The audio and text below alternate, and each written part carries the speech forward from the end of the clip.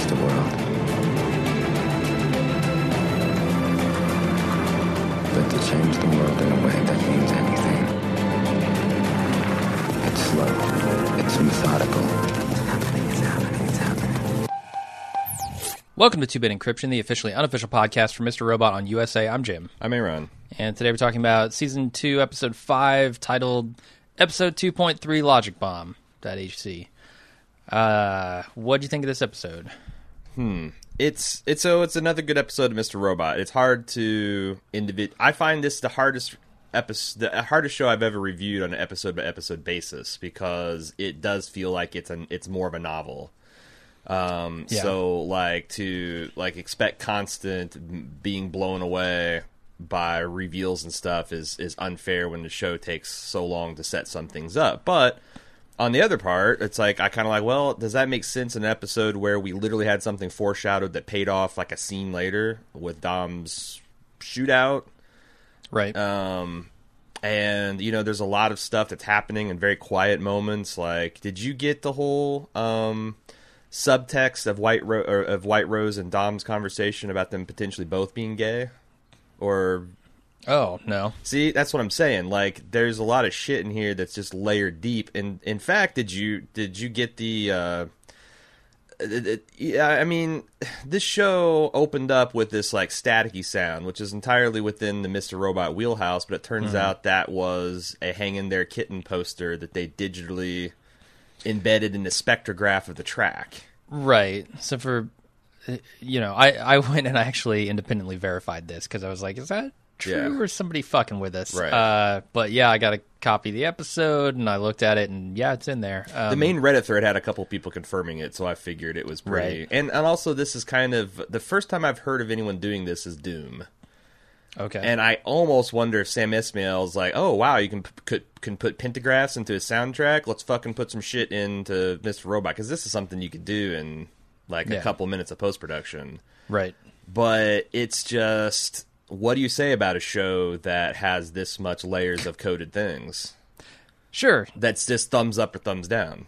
Yeah, and there, you know, I mean, within the first 2 minutes of this, we get so much of that. Yeah. Of this episode alone, and this is scattered throughout all the episodes. Sure. So, yeah, I don't know. I thought it was good. I am feeling a little bit of, I don't know. It's not, the boredom's not the right word. I wish there was more hacking stuff going on, because the season 1 had a lot more of this. Yeah, right. It was basically there was a lot of social engineering set piece per episode. and, right, and it was kind of low stakes stuff in a lot of cases, like him hacking his therapist boyfriend's Facebook account and whatnot. I mean, but that was still cool to see. I wanted to see, I guess I want to see a little bit more of Elliot in action here, and you know, I'm impatient like Mr. Robot. I mean, I feel like this is the episode where you got a lot of hacking in, and you know, there was a lot of like both practical penetrations and, you know, his was there coding up the cell phone logic bomb. I don't know. Yeah, I mean, but that's all. So I guess I don't totally understand what exactly that hack is. Right. And I don't know if we're supposed to, and I'm just not getting it, or the people who are really good at security understand this stuff. Well, that's I guess what I was going to talk about from the angle, is the fact this is the first time there was a hack that I don't like. The terminology he used seemed fairly alien to me, and it's one of those things where, like, I don't know if I knew more about it, it would be more interesting or laughable or you know, or whatnot. But I mean, I suspect that the dialogue is pretty mostly on when he's narrating what he's doing. It's just that this, for the first time, I'm like, I don't really know. I mean, I know the broad strokes. He's dropping some kind of Wi-Fi hotspot on an office floor, that these government phones are so insecure that they'll accept a anonymous connection to any Wi-Fi. Right. And once they connect to the Wi-Fi, some payload will be delivered, and then when a set condition is met, he will own all their cell phones. Right. And I did, you know, some of this stuff I knew, like the zero-day terminology I understand. A reverse shell I did not, which I had to go look up, and we'll talk about that here in a second when we get to that scene. But I'm getting a little impatient with, Elliot not doing any hacking and the hacking that's being done not really being explained for like what it's for at the moment, right? Yeah, I got some feedback from like 3 or 4 people saying they really appreciate how we break down some of these technical things and it's helped their enjoyment of the show.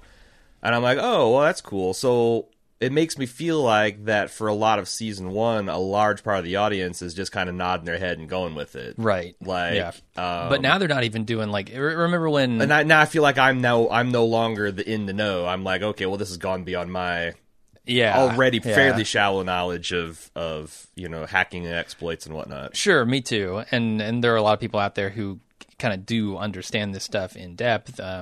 I forget who the consultant is on this show. Well, that's what I was going to say. It seems like that's the easiest thing in the world to get to terminology.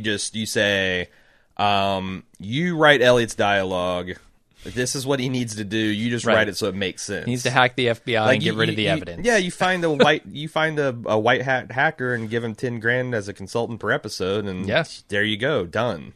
So I don't doubt that it's accurate. It's just, I guess So if we're, what does that say about us? They've dispensed with the graphics. Like, remember in the first season when like the DDoS attack was coming in and they were like, oh my god, it's whatever, and they had these graphics up on of like all the monitors, of like routing around a specific infected Sure. server. Like they don't do that anymore, so it's a little bit harder probably to follow for. But on the other hand, people who that don't stuff get was kind of the goofier segments of like the fact that you got this right, but it was that combined with the just spot on realistic like command line level stuff. So real talk. Yeah. What does that say about us if our enjoyment even slightly dips if we don't understand the jargon?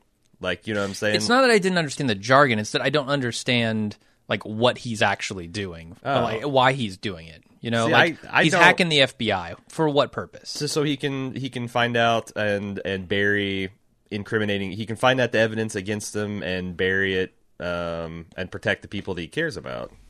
Like he's going to have all their emails. He's going to have Right.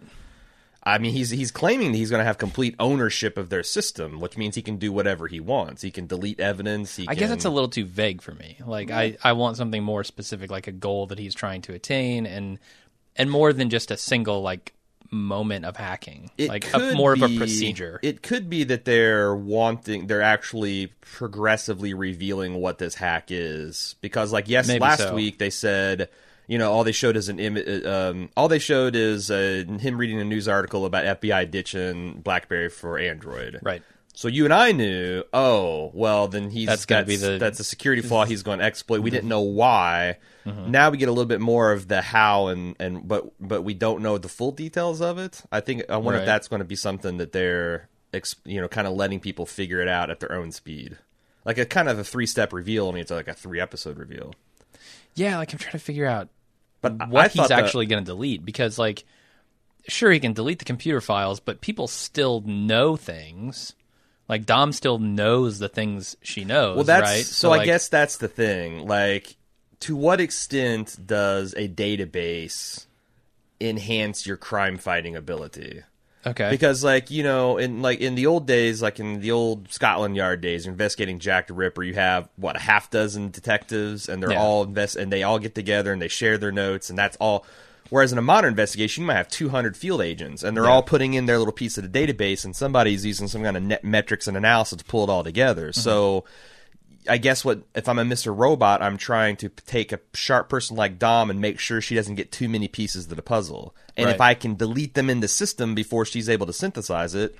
Yeah, I also wondered, like, that Raspberry Pi thing, if that wasn't, because he said, it turns out the database got muddled, or the fingerprints got muddled because someone fat-fingered it. Yeah. And I was wondering, did they really? Or is this evidence that they're already in and they're fucking with the records? Like, the fingerprints now are just altered and they're useless. Is that because... I feel like what they told us was accurate based on the investigation at... well, and there's a whole bunch of memes... Romero's house. There's a whole bunch of memes about, like, someone fat-fingered the pie and then it cut the bill, poor Bill. Sure. Like, he's Bill, the one... Or, like... Any of those fuckers, like the hard drive at Romero's house going up in flames, like these people are kind of clueless. So, like... I feel like they're telling us the truth there. Yeah.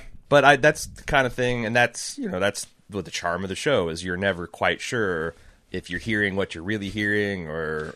Well, the show has told me, like, Dom is pretty much the only agent who has their shit together, and she knows everything that they know. So, like, deleting this database, to me, doesn't really hinder Dom all that much. Let me talk to you about something that's come out in feedback that is, I think, a gap in our understanding. When Dom went to those, with the Mr. Sneezy and Dopey and Explodey, when she met at Romero's weed farm... Yeah.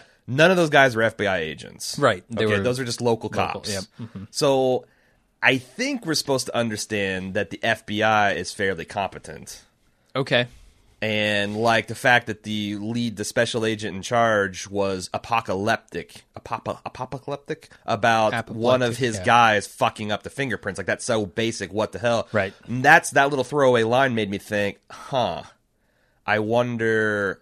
And then you had, like, I assume the Dark Army trying to ventilate Dom's whole team. Like, that, to me, shows that that's more... This is more cover-up than FBI incompetence. Cover-up from which side? I'm sorry. The Dark Army and Mr. Robot trying to cover their tracks. So, like... So you're saying this may have been a hack, not but that's a theory. That's obviously just a theory. Yeah, I just, like, deleting this, all of this evidence in the database...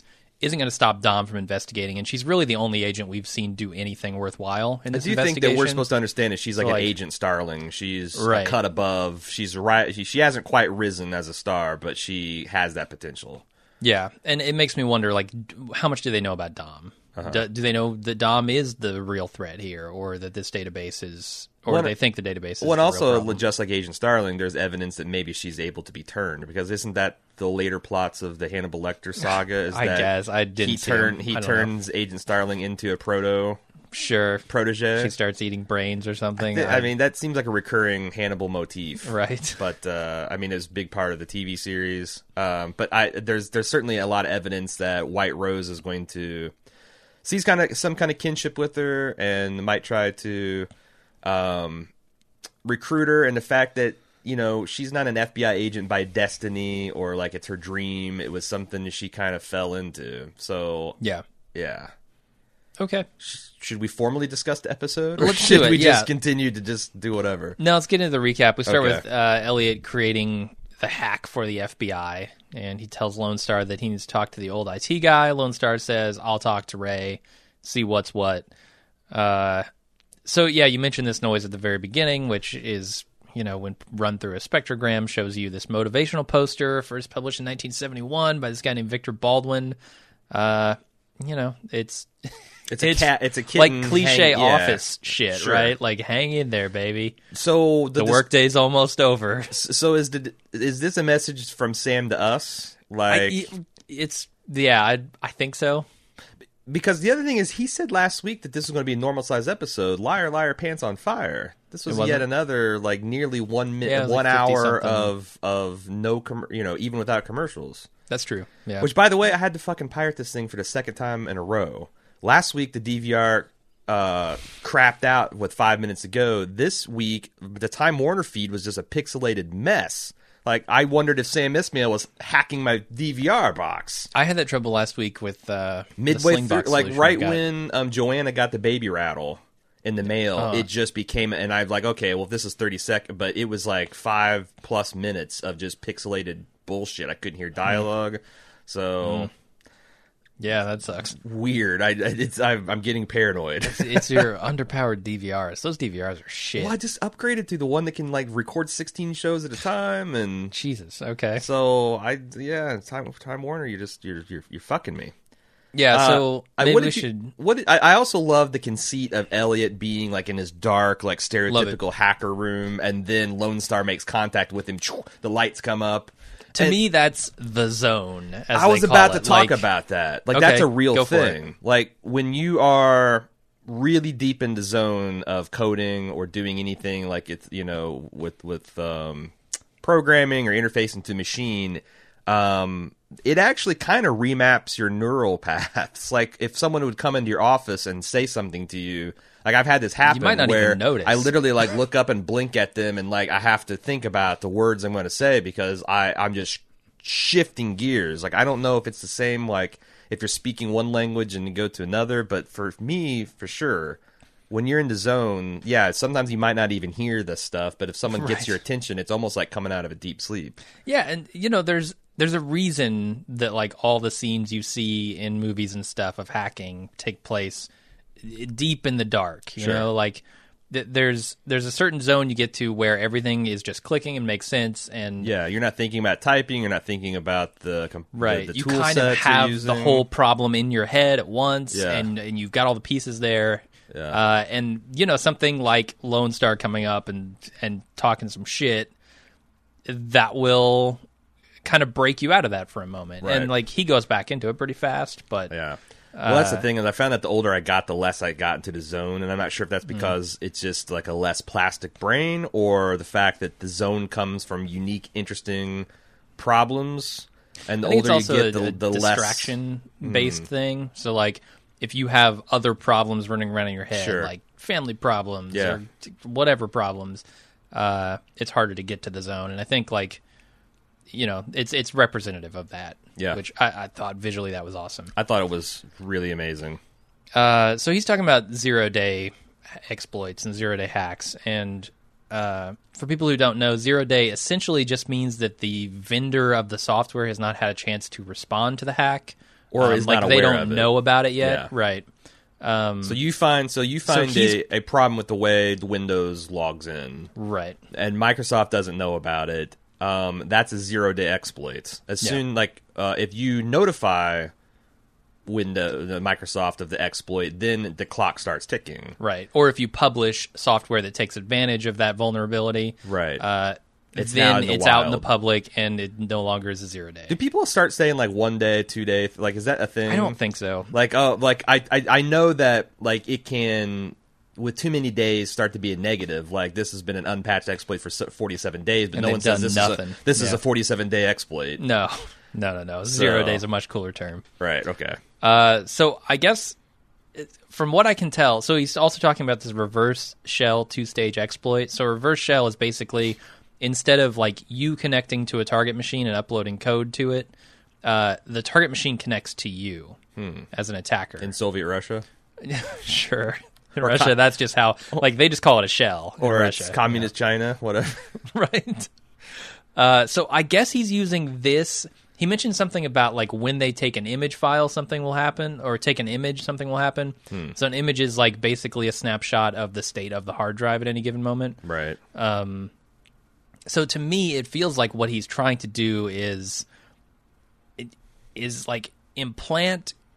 He also mentions a logic bomb in the kernel. So it feels like he's trying to implant in all of their phones some kind of malicious code that will connect in a reverse shell fashion to himself, and then he can get the access to their machines that way. But I'm not But certain. only trigger when certain conditions are met. So it's kind of like Which you play I think the game. is the taking of the image. Like when they take an image, Oh, see, I thought it was going to be some critical mass because I thought it Maybe. was like Yeah, in it was Plague hard to Inc. tell. where you want to if you're trying to kill all humanity with your virus, you better make sure you spread to Greenland before you start killing people. You start evolving the mutations that actually are lethal because Greenland will close down their borders and you won't be able to kill the whole world. So like I feel like that there's got to be some I haven't some played kind this of game. Oh, you haven't? No. Oh, okay, it's a popular mobile right now. okay. But yeah, so I feel like that if you're trying to attack the FBI, you got the 0 day exploit. You want to quietly assemble these things over the course of a few days, and then once you have a sufficient amount of their devices owned, then you trigger it, and bam, you get everything. Right. And then it's too late for them to. By that time, you don't want to rouse suspicion until it's too late, kind of thing. Yeah. Sure. What's your take on Elliot referring to pwning? It's Like I've it's always, a real thing that people do. but I've always thought that that's something you would say with deep irony. Yeah, Like I poning- do personally. Like that's it's. but I'm not in the scene, Uh-huh. Like maybe in the scene they talk about it without irony. I don't. If you don't know, A lot of characters what they're have done referring that. to is for whatever reason, hackers spell owning a system with a P. and some people pronounce that as pone. I think it's because O and P are right, so it's kind of like it's a fat finger typo thing. Yeah. Yeah. But I didn't think seriously you would pronounce it as pone, but unless you were actually, trying to out yourself or pretend like you're a complete noob, wet behind the ears hacker. Right. But I think Darlene at points uses it in all seriousness. Has she? I think so. All right. Well, it could be a prejudice sure. I have that doesn't actually exist. The super important concept here, though, is the logic bomb, which is, as you said earlier, a malicious chunk of code that, or really just any code that is set to go off or to trigger when certain events happen. Right. And a that's, date passes, a right. certain number, like a system state. One of the comes canonical about. examples is a employee puts a logic bomb on the corporate infrastructure that if their termination date is ever Right. goes from null to a Deletes date, all the code they ever worked on. Yeah, so they got fired from the company, so bam, it starts running through and deleting stuff. Right. And you wouldn't know it was there until you met the condition of it. So Yeah. So it becomes important later on when Elliot figures out what Ray's up to, and he kind of explains that concept, explains what's going on later in that scene. So there's some interesting stuff here also within these putty windows that Elliot's connected through. There's apparently he's logged into a server at an IP address which takes you to, if you punch that into your web browser, it takes you to a website which is the Midland City website, which is Ray's, illicit website here, but it's in maintenance mode, so there's no product listings or anything like that. And if you go into the code of that, there's a JavaScript file which has a bunch of key value pairs, and then there are also comments on certain pairs. So if you order them by the number of the comment, they convert in hexadecimal to a name, which is Henry Frederick Emil, who is actually a Swiss moral philosopher. I don't know anything about him beyond that, but also if you take all of the values and you convert them from octal to hexadecimal to actual characters, it apparently translates to a quote from this guy, which is, "Our systems perhaps are nothing more than an unconscious apology for our faults, a gigantic scaffolding whose object is to hide from us our favorite sin." I don't know what that means, but it's definitely there on purpose. Well, according to one of our feedbackers, the Mid-City is also a Kurt Vonnegut reference. Which Is it? We saw a lot Midland of that City? in Season 1 as well. We'll Okay. get to that in the feedback. Yeah, that is pretty crazy. Yeah, I don't know exactly what it means, what they're getting at, but also there's one other thing. It looks like the actual code he writes there might be part of a real exploit on Samsung's Knox enterprise security software. That was from a Reddit user, SecAdept, which I think is a pretty obvious, pretty good name there for that guy. But I didn't recognize that, and I don't know any more about it other than it might be part of a real exploit. Well, so the other big thing is, did you notice Ray's login? Oh, yeah. His username's Caretaker. Okay. Right. So how does that fit into the prevalent mental institution I hadn't thought about theory? it, but that makes... I was off the mental institution theory. I can tell some of our feedbackers are kind of off too, because they're like, "Oh, well, the she-devil, that's his mom." I thought that the term she-devil was very carefully That's pretty generic. picked. Yeah, that's something you could take with a Nurse Ratched type. Yeah, it's absolutely. it's fucker- Or a prison security guard. I don't think it's prison at this point. I'm with you, yeah. It's a mental institution, if anything. But yeah, I think that's interesting. There's a couple things I don't understand how they could literally be true, but the fact that Elliot keeps meeting his friends and family in this dining room, Yeah.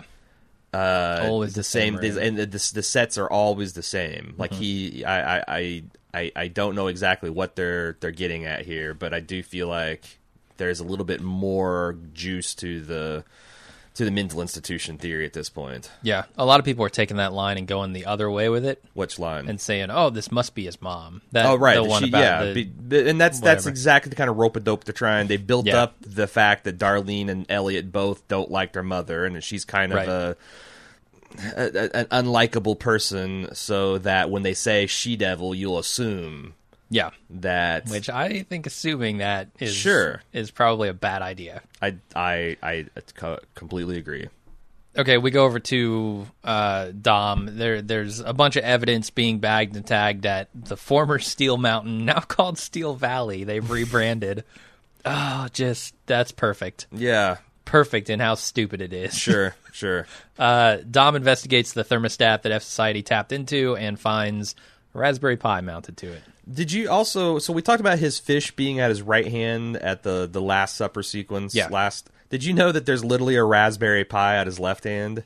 Oh, is there? Like something your mom would bake? Okay. Right. Yeah, for people who don't know, I don't know if we talked about this before, but a Raspberry Pi is just a small computer. It's a microcontroller type of Right. thing that has... I mean, you're It has a using bunch it to of build built-in an hardware. arcade box right now. Right. Yeah. Coincidentally. Yeah. So, if you're thinking Raspberry Pi, what the fuck does Raspberry Pi have to do with that? Well, Right. it's just the name of a piece of hardware. Right, but I thought the fact that I can't believe I didn't see that last week because I saw the fish, but the pie, the literal Raspberry Pi sitting at his left hand, very interesting. Yep. I feel like this guy when he's like, aren't we so clever? Steel Valley, like Steel Mountain has become Steel Valley. Do you like it? And Dom's like, no, it's real shitty. Yeah. I feel like that just hurt this guy at a deep core level. Well, which maybe he'll I go was have happy lunch to with see. Bill and crying over Right. his fat fingers. Bill's fired. Bill's long since been fired. You think so? Oh yeah. So Angela comes home to Darlene sitting on her couch. Free pin test. Yeah, absolutely.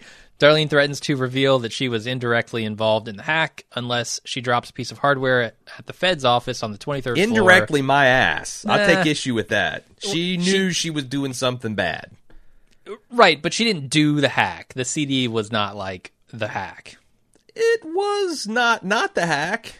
Right, that's why I say indirectly. She didn't like plant the Raspberry Pi or any of that shit. Okay, sure. But yeah, she wants her to drop this piece of hardware in the Fed's office on the 23rd floor of the E-Court building. I guess they've set up temporary offices. It looks like it, yeah. They've cordoned off a bunch of floors that are kind of the crime scene, digital crime scene. And she refuses. She's like, Which, no by the way, way. that's a real fucker. I've heard tell of, like, if you get some FBI taking over your office. just like FBI or law enforcement, when you, like, that's one of the things, if you get hacked and you notify the authorities, like, they can just come in, like, seize your machines, seize your drives, and, investigate Put you out crime, of business which... for a little while, right? Yeah, Shut you it down. can really be a major... I mean, when you get exploited, not only do you have the material loss, not only do you have the loss of customer confidence, which is also a big deal, Yeah. but then you also have the fact that you have to fully cooperate with law enforcement, and, that can vary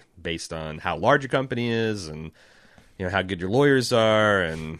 Yeah. Yeah, it's a mess. We go over to Joanna meeting with the parking lot guy in the restaurant. What? Forget his name, Kareem? The important thing is Angela says to Darlene, fuck you, I'll take my chances on my own. Like, Yeah. Darlene essentially says, hey, we'll keep you safe, we'll keep Elliot safe, you just have to drop this thing on the floor, which... That's a fairly easy thing to do. Like, if Right. you wipe it down, wipe it down with alcohol, wear surgical gloves, just drop it in a trash can somewhere, and that's all you got to do. Yeah. That's why I thought that was interesting. Like, just remember how easy this is when your gut tells you no fucking way. Sure. She rightly realizes that it's just digging herself deeper, Sure. and that it's a bad idea. It's And easy in the same way it's easy to pack a kilo of coke up your ass and go across the Mexican border. It's so easy. That doesn't sound easy to And- me. Like a kilo? It's a kilo. Who doesn't have a kilo storage capacity Jesus, back man. there? I'm not saying you have to Keith or a kilo? jab a brick up your ass. I'm saying, like, you know, a little, you watched the mule. You made me watch the mule. That kind of thing. Anyway, Fair. it's easy. I'm a 2-ounce kind of It's guy. easy, but if you get caught, you are complete. It's like the risk or ruin calculation is severe. Like, it's a very Right. low percentage chance of getting caught, but if you are, It you rocks are your world. really fucked. Right. Yeah. And now you become a direct Sure. hacker. You're not just an accessory. You're You are, yeah, part of it. You're going to have agents with their hands up your ass, and Yep. it's not going to be fun. All right, we go over to Joanna meeting with, I think his name's Kareem, in the parking lot attendant in a restaurant. He says he's super nervous and he feels like he's being watched all the time. Joanna thanks him for coming to her. Also, he's got the point where, like, you see how I'm acting now? This is how I act when the FBI questions me. It just got Right. sweat popping off me like bullets, and I'm flop Fair sweating. Did you see anything about the Red Lantern theory? I did. Yeah, explain this. So, in this episode, and I think they went back and saw a few others, anytime someone's to be killed, like Gideon was a good example. In the bar, they have these kind of Oriental-style red lanterns hanging. Yeah. In this restaurant, they have these like ornate wood paper red lanterns hanging. I think there's another scene too, but It's the shootout when Dom Right. is in the hotel lobby. right, there's red lanterns there. It Yeah. seems like this is kind of like the orange theory with The Godfather. You know, if you see Right. oranges rolling down staircase, someone's about to die. Well, if you see red lanterns on Mr. Robot, someone about to get got. Yeah. And it seems to track, at least for these few. I don't know if it tracks with like Romero or who else has been killed in this. Has anybody been killed? Definitely Romero. Nah, I mean, But we don't see Romero killed. So like, right. I wonder if there's any scenes with him that foreshadow. That's a his good point death. because the other ones we did, like Gideon, what'd you say this kid's Kareem, name? Kareem. And I mean, obviously, well, we don't know if Dom got killed. I Not assume yet, she didn't. But some people got killed. A Certainly. lot of people got killed. Yeah, her FBI buddy. Oh, yeah, a lot of killed. her FBI buddies. Right. Big old fat. Whatever his name is. Fat Finger McGee. I don't think he was the one that fat fingered No, it. because he's but- the one saying that Santiago is the one that was like Right. pissed at the person that did. But Yeah. he but, didn't yeah, a lot of people got appreciate killed. Chinese cuisine. Yeah, so he probably deserved to die anyway. Just want to know He where the thinks- General So at. He thinks General So is traditional Chinese cuisine. Yeah.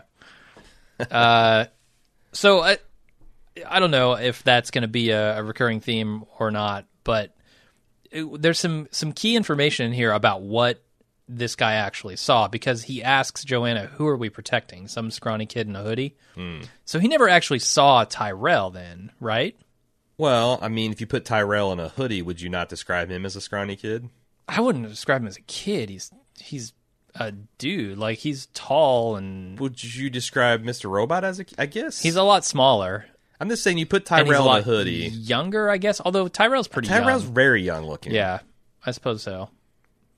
I don't know. I took that to mean Mr. Robot. And Or I'm Elliot, my but- I think my role in this podcast is to question assumptions. Right. That's fair. But regardless, it's questions he shouldn't be asking. Sure. And he also cannot play the role that she's paying him to play at this point. It's become No. abundantly obvious. And she can't pay him, so That's the other there's angle. Yeah. this is the big solution to it all. Mm-hmm. Anyway, Dom kicks someone off the federal floor of the E-Court building. Yeah. She goes inside to the offices and she mentions that there's going to be a trip to China, and she asks for a status update on Joanna, who we find out they're following. So, getting rid of Kareem Who are the other might dudes? not help all that much. Was one of those dudes Mobley? One of them was Mobley, yeah. It's Mobley. Mobley? Yeah. Like a Mobius strip? I don't know. I'm just saying that I've heard it pronounced on the show now, and it's definitely Mobley. Oh, okay. So I was wondering because I couldn't really tell. He's got like It was him, yeah. So he looked like 50 pounds lighter in his picture. That's the thing was really throwing. It's probably me. an old picture. Yeah. Yeah. It might be like his DJ headshot or some shit. No, I don't think he's the actual DJ. Like, DJ Mobley is a different Okay. guy in Sure. Vegas because he was playing a show at the same time. so. Gotcha. But she mentioned security being super lax, which is evidenced by this guy being on the floor when he shouldn't be. Mm-hmm. Do you think that's intentional? Do you think that's Yeah. E-Corp trying to, whore up the crime scene? Oh, I don't know if E-Corp's trying to do it. I think it's intentional from a storytelling perspective that somehow they're going to get access to it. Like, it'll give Angela access. Well, but that's the thing. Like, I feel like there's been sufficient evidence that Philip Price is in on this hack or wanted it to happen so that, you know, this isn't just the all-safe problem. This is, and this wasn't incompetence. This was deliberate I think you're conspiracy theory kind of maneuvering. Like pulling Kennedy's security detail kind of wrangling. Yeah. So I think that'll also be important later, you know, when they need access to that floor. Anyway, Darlene asks Elliot to get involved with Angela at his house there. He refuses to use her for this hack and tells her to make it happen some other way. He's trying to protect Angela as much as he can, which, you know, it clearly shows that he still cares about her, right? Yeah. Like this scene we saw the last Elliot season part of wasn't it does, the end and of Mr. it. Robot doesn't seem to give a shit. Right. Mr. Robot is singularly focused. Yes. I'll say that. So we go back to Dom, who arrives in China, where she meets Minister Jiang. We didn't talk about the dream. We forgot to mention that her FBI agent buddy that's excited about going to China had the dream about men walking down a hill with surgeons' masks. Yeah. Which seems like a pretty... I was going to mention it in this scene because you have Dom goes down the fulfillment. escalator, right, and sees people in Demon both masks. Dark Army masks and also in these specifically surgical masks that she mentions. Right. What you see in China a lot, because is that for a air lot quality? in or Japan and like... Is that air quality or is that hygienic? I don't know, because you see it a lot in Japan too. That's the thing. I assumed it was air quality, but I assume Tokyo's got pretty good air quality compared to like China. But I'm not sure. That's just right in the middle of an industrial revolution. Yeah, it's a cultural thing. I don't know why they do it, right. but they do. Okay. It probably like keep their souls in or some shit. I don't know. It's or, Eastern mysticism. It could just be hygienic. I mean, you know, we carry fucking... It's a big city. We carry the antibacterial alcohol shit in our purses and our cars, even though that's not really necessary. Right. So she meets, Minister Jiang, who turns out to be White Rose, as we know him. The FBI demands access to their backup sites, the encrypted E-Corp servers, and all of their info on the Dark Army. And White Rose obliges them and also invites them to a party later on. Also, we found out that China's exploit was different. In the Steel Mountain exploit, they used the temperature controls to raise and to degrade the tapes. Right. Whereas they mentioned that in China, the backup sites were degaussed, which means if you've seen Breaking Bad, you'll know that a powerful electromagnet can disrupt the patterns of zeros and ones on a hard drive platter or a piece of magnetic tape and effectively wipe it. Now, I would love to see the exploit that degaussed an entire backup facility. Right. Did they like pop an EMP? Like what? I'm kind of glad they just breezed over that because I was like, what the? It's got to be more epic. I'm just seeing an army of Mr. Whites and Jesse Pinkmans with a giant magnet truck. Yeah, you need a pretty big magnet to do that from a distance. So. But yeah, that's selling it short. Like from a distance, holy shit! Right. Even if you could get it in the room, you still need a pretty big magnet. Right. So yeah, we go over to Joanna again. Well, before we go to that, I want to talk about what's up with the White Rose stink face when she asked about the Dark Army. Like, way to play it cool, man. Yeah, so I think it was like a faux pas of etiquette, like she spoke out of turn, and that's how he was playing it off. But yeah, it's also like, oh, you just maybe tipped your hand a little bit there. I thought so. Like, he completely acquiesces to every other demand, and then she says, oh, by the way, Dark Army, and he just... I think it was unexpected. It was something that White Rose did not expect him to ask about, which I don't know why, because the Dark Army... dumb. Yeah. The Dark Army's a thing, and surely the U.S. government knows about it. I don't know if they're going to make it. It's weird because it's like a meta drama. Like, is this extreme emotional reaction, or are we supposed to understand that it really happened, or is this like how it felt? Like, is this kind of a Latin American soap opera where we're not literally understood that every single time someone has a dialogue, you whip around to 16 people having these crazy reactions? Right. But that's just the enhanced storytelling, because if it's a diplomatic faux pas, there's other ways for a diplomat to say, like, your underling has got their head up their ass without just mean-mugging them for 15 seconds. Right. You could play it a little cooler. I mean, the other super important thing here that I guess we didn't mention is that White Rose is the Minister of Security within the Chinese government. So, like, I don't think we fully realized that until Dom's conversation later, but yeah. Not only is she White Rose, not only is she also part of some kind of global conspiracy with powerful corporate interests, but she's also the Minister of State Security for China. Right. And intimately connected with this Dark Army, too. So, like... Oh, yes, and the leader of the Dark Army. I forgot about that. Like, what the fuck, man? I thought Palpatine was busy in the prequels. Do you have a problem with this in the way that you have a problem with E-Corp's reach? It's a little, like, I feel like any two of those roles are about the max a person could really inhabit. Right. Now, I wonder if they're going as China as a digital rogue state. Okay. Like, if the Dark Army controls all of China... And they're going to make it to where, like, this is a shadow government behind the legitimate government of China. That would immediately make sense, and I would draw my objection. If China is still a sovereign state, not run by digital bandits, then I don't see how the fuck this happens. Yeah, it beggars belief. And then also, she's a trans woman on top of that, right? Hiding in plain sight in a very assumingly misogynistic, not cool with... well, it makes me wonder how many people know about that.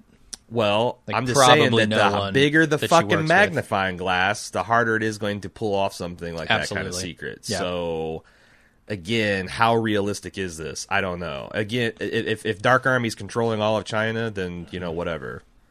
Yeah. In the same way that, and I guess that would make sense because E-Corp is they're essentially saying E-Corp controls all of America, which I've already stated that's silly, but whatever. This is a science fiction universe, so why couldn't Dark Army just be right? China's fundamentally different. They have more state-run enterprises, and it's even more tightly. So I guess you could have an even more extreme version of that. Yeah, I guess I'm giving them, in a fictional world, a little more latitude to consolidate power.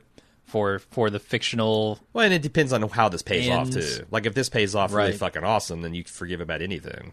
Sure.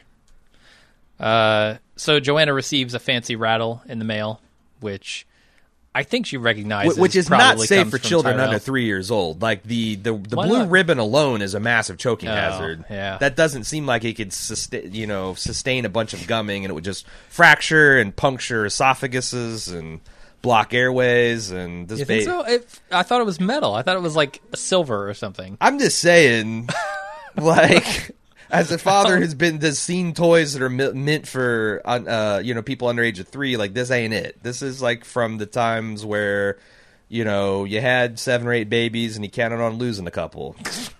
Okay, fair enough, but it's definitely indicates that whoever sent this rattle, which we assume is Tyrell, sure. I'd imagine. Understands Joanna's tastes. Yes, right? It's definitely like a silver spoon type of thing. Absolutely. Which is also not something it would be safe to give to a small baby. So then we go over to Ray trying to tell Elliot that he doesn't need to see RT, which is the name of the old system administrator. Right. In the background, Mr. Robot's also putting pressure on him to talk to Angela. It's kind of an all-on assault here. But Elliot's adamant about both things, and Ray finally agrees to have RT stop by. Right. It didn't seem like it took much coaxing, actually. Mm-hmm. It's like, look, if I didn't need him, I wouldn't ask. Yeah, and, I think Ray, at this point, respects Elliot's skill set. Mm-hmm. What's going on with this dog? I don't know. He's over on his side. He says, brushed. Don't make me think the worst now, as he's brushing her. Yeah, and I'm not sure. Huh. Hot Carla's in the background doing her thing, too. Right. I don't know what that means, but it's the second recurrence of her we've seen. Anyway, we go over to Joanna singing. I still think Hot Carla sounds like something you do to a Prius. Something you do to a Prius? Yeah, like in what was that fucking Will Ferrell movie where the hobos are giving his Prius a soup kitchen? Oh, yeah. Yeah. It's like in the public oh my god, did you see the hot Carla they left in that handicap stall? Oh, Gotcha. Jesus, dude. They don't pay me enough to deal with this. Yeah. Maybe Ray's the guy who has to clean that stuff up. Maybe that's what's Maybe wrong that's with his the dog. caretaker thing. That dog yeah. is exposed to a particularly potent hot Carla. All right. Trying to brush it out. So Joanna's singing to her baby when government issue face man tells her that they're trying to trace the package, this rattle package, to its source. She asks about Kareem, and we're treated to a scene of the guy. I'm going to call him Gift Man from now on. Government issue face man. I think Gift Man is appropriate. All right. Or should I call him Gift Man? Yeah. Paralyzing Kareem Well, I don't and know. then Is killing government him. a hard G or a soft G? Right. It's pretty RG for me. Yeah, it's a little scene of him paralyzing and killing Kareem. He asks why she wanted him paralyzed first, and she says it's because he needed to die with answers, otherwise they're nothing but murderers. Cold-blooded murderers. It's just cuckoo for Cocoa Puffs. She's lost her goddamn mind. Yeah. You're still murderers. So I've heard of Make this no chemical bones about before. it. This was part of a Tom Clancy book where they were going around injecting people with that, and it caused it. They actually, if it's the same chemical that I'm thinking of, I can't pronounce it, but it's acetylchlorine or something like that. It paralyzes all your muscles except for your cardiac, like so you can't breathe even. This guy was able to move his eyes. I don't know if that seems like, and he was able to move his head slightly. But it's a super I think fast. that's a shooting. It's a super thing. fast active, short duration drug that they use a lot for like intubating patients. Okay. Because it completely paralyzes you very, very quickly, and yet it can wear off fast enough that if they fuck up and can't intubate you, that they can perhaps recover from that before your brain's dead. Okay. But also surely paralyze and let you get a good look at the guy before you kill him. I don't know what to make of this deniement. This seems like just like it's they're going to Joanna, the same thing with they did with Tyrell last. It's just they just keep piling on the Looney Tunes stuff, and it's already too much. I'm 4 episodes in, and I don't like. Is she going to chew on her toenails next episode? Yeah, Is she going to be peeling a finger, like of one of her own fingers? She going to cut off her tongue? She going to fight a homeless person next episode? I mean, to me, she's kind of always been not necessarily the source, but at least complicit in the insanity For sure. going on here with Tyrell from season 1 on. Not my favorite plot point, though. Right, and I'm with you. I could do without it, honestly. But I guess she would approve of Tyrell's method of killing Scott Knoll's wife, yeah? I mean, she certainly realized what the fuck was happening as it was happening. Yep. And probably why. So, Sure. yeah. I looked on Reddit, and apparently somebody called that what this lullaby is that she's singing. Yeah, it's some kind of Dutch tune. Yeah, it's called The Sun Is So Red, Mother. And you can go on YouTube and hear instrumental versions of it and all kinds of stuff. Sure. Which I did, but...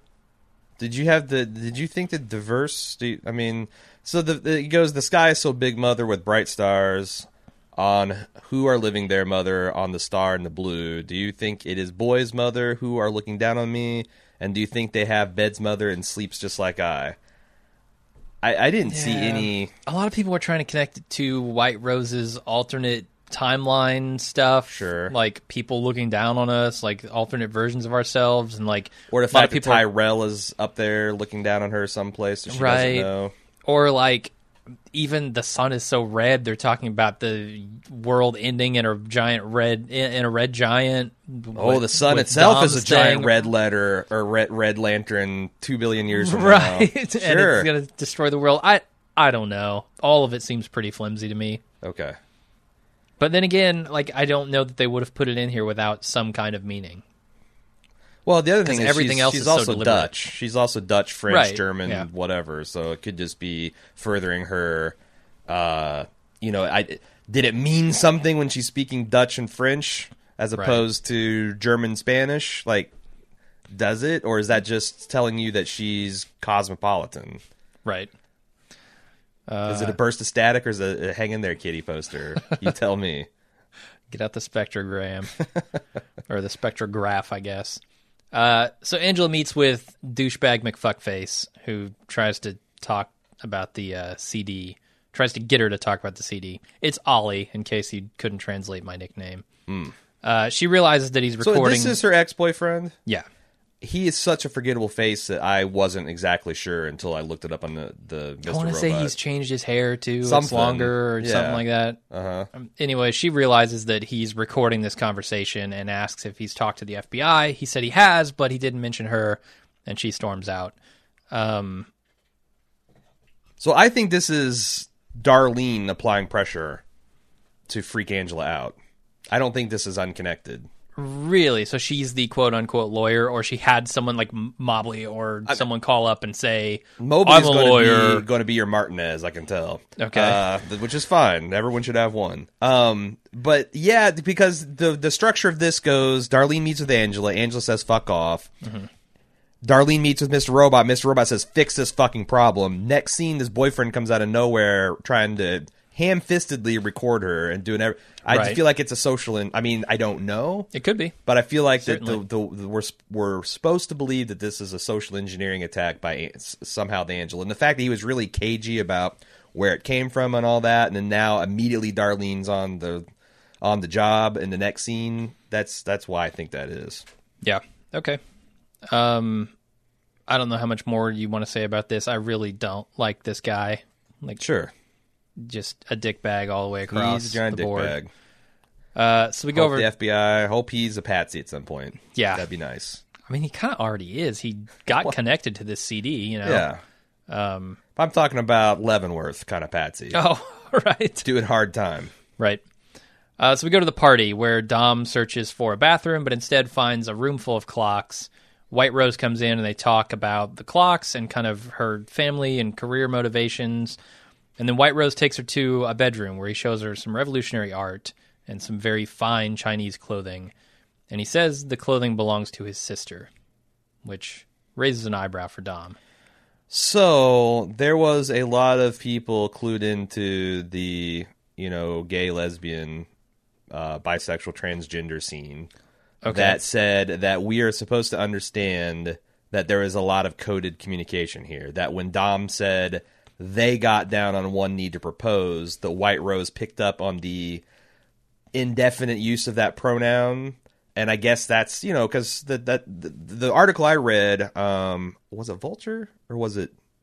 It doesn't matter. But they said that, since the gay culture was very underground for many, many years, and still, I'm not going to say it's completely above ground at this point, because it's a scary thing, that they had to rely on these kind of subtle messages to, because you can't just be like, hey, are you gay? You want to have a relationship? Because you might get killed. Right. So someone being this kind of circuitous about the language they use to describe their lovers is something that White Rose could pick up on, and then I'm going to show her my pretty clothes and say it's my sister. She's going to know that I don't have a sister.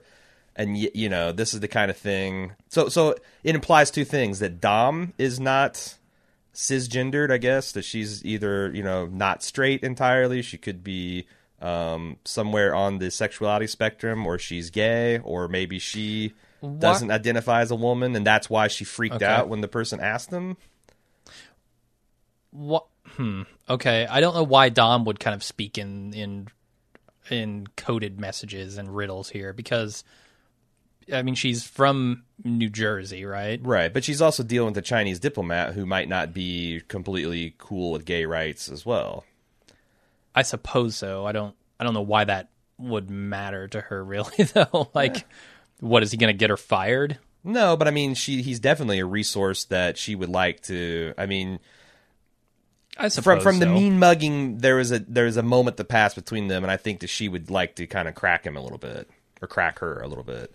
Yeah, I guess I read this as White Rose teasing the fact that she has alternate identities. Right, but the only thing that I would add to that is it seems, and again, it seems foolish. I didn't catch this when it first came, but it does seem that Dom invited it, maybe intentionally, by using the pronoun they to refer to her former lover. Right. I suppose. Yeah.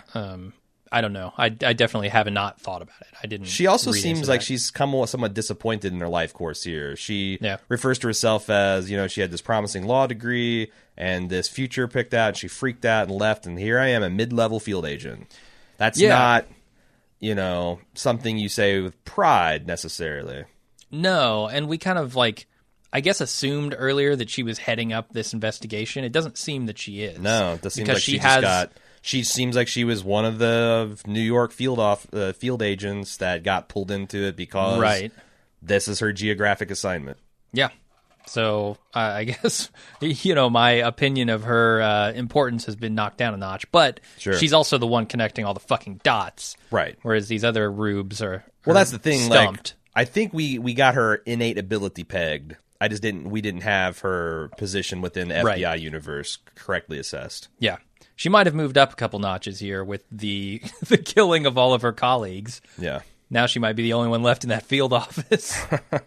What did you think about the White Rose meditation about what if the 5/9 hack didn't happen and all these people living different lives? And I mean, to me, there's a pretty plain reading of man, I wish I lived in a world in which I could be the person I want to be all the time. Yep. And be safe at that.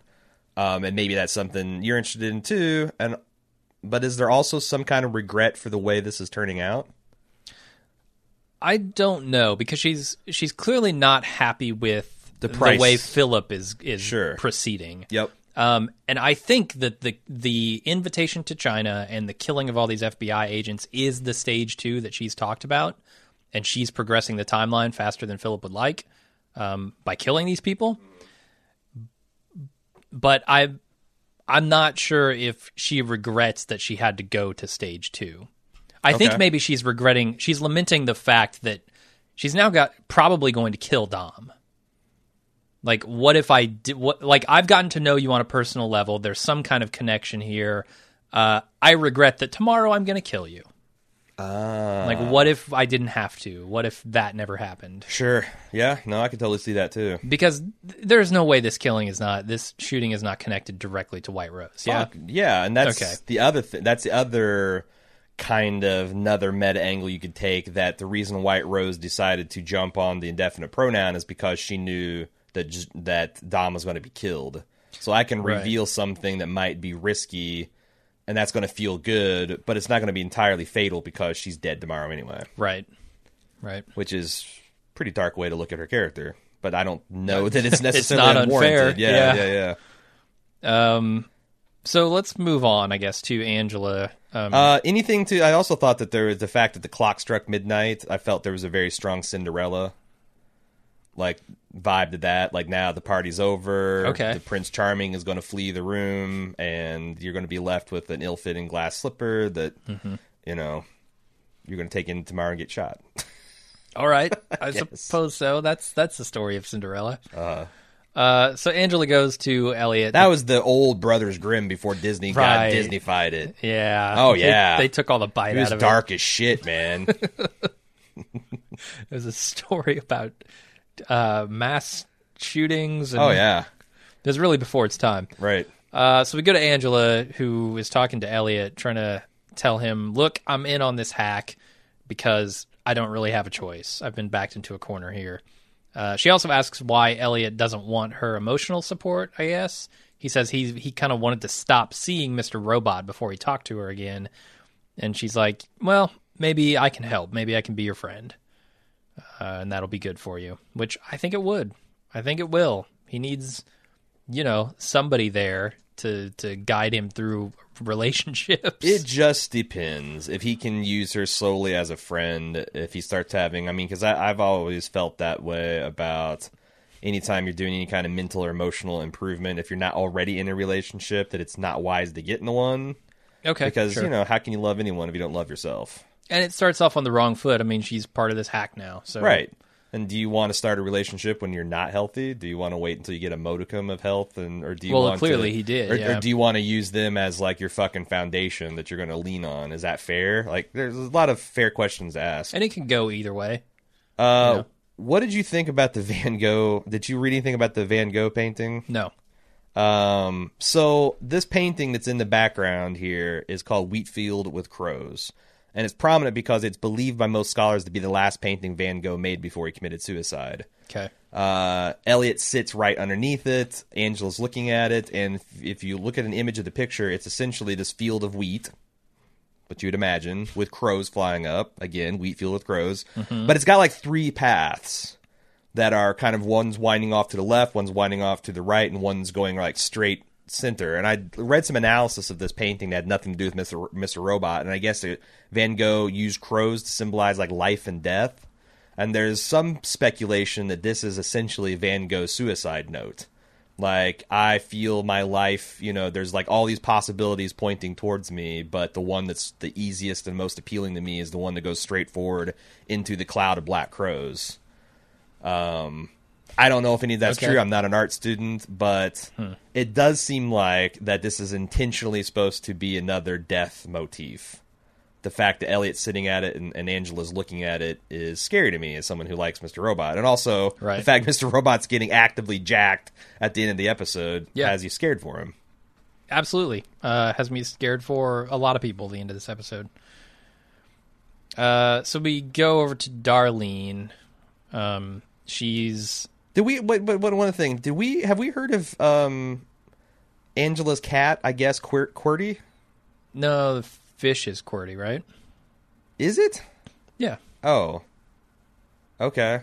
So a fish can get fat from eating too much? I guess. I don't know. I also thought Elliot's face... Like, Elliot can do with his mouth the kitten emote. You know how people, like, you know what I'm saying? Like, his mouth... He's got, like, that upside down 3 kind of... You know what I'm talking about? Like, the anime kitten emote? I think so. It's crazy. He can just make his face do that. He's got... That's why maybe I went with the QWERTY being a cat. Okay. But you say QWERTY's the fish, huh? QWERTY's the fish, yeah. All right. Then withdrawn. Okay. We go over to Darlene, who is backing out of the federal bailout plans they had. Instead, she promotes some dumb fuck whose name I don't know. It's the brass ball boy. Is it? Yeah. Yeah. Well, he's a dumb fuck. Tells him to take charge of it, and apparently there's a drone involved, like huge ass drone, big ass drone, which I'm excited to see what they've got planned here. Sure. Yep. You think they'll do some kind of like? You think they'll actually show us what happens, or just kind of an aftermath sort of? I mean, it's impossible to guess, but I hope they show us because I think that stuff's cool. Do you think it's going to be like total like Half-Life 2 style man hack? They're gonna barrel this drone into a whole bunch of congressmen and Ginsu them up. It slices, it dices. I feel like they're not going to kill anybody directly. It frees the proletariat from corporate oppression. I want them to pull like a Second Life thing and just drop a bunch of like penises on the bailout meeting. Yeah, wasn't some Dutch minister that got assaulted with a dildo strapped to a helicopter, like a little remote control? Do you remember that? I don't remember that. Oh, dude, that went around the internet a couple years ago. Someone strapped this giant, like, novelty 2-foot dildo, like on a string, on one of those like little toy helicopters you can buy, and flew it right into his face. That's amazing. Yeah, but yeah, there was also like I guess. There was a meeting that took place in Second Life. It was kind of an important meeting, like a government or company meeting or wait something. A second. It happened in Second Life, so let's cool our heels on the importance of it. It was momentous in that official people were meeting inside of Second Life, really? and they just rained down penises on them, like they was got this a Bernie Sanders virtual rally? No. Bernie it Sanders was a fox. He was a dragon, right? It was just. Yeah. Okay. It's fucking. I hope something awesome happens. Rain penises.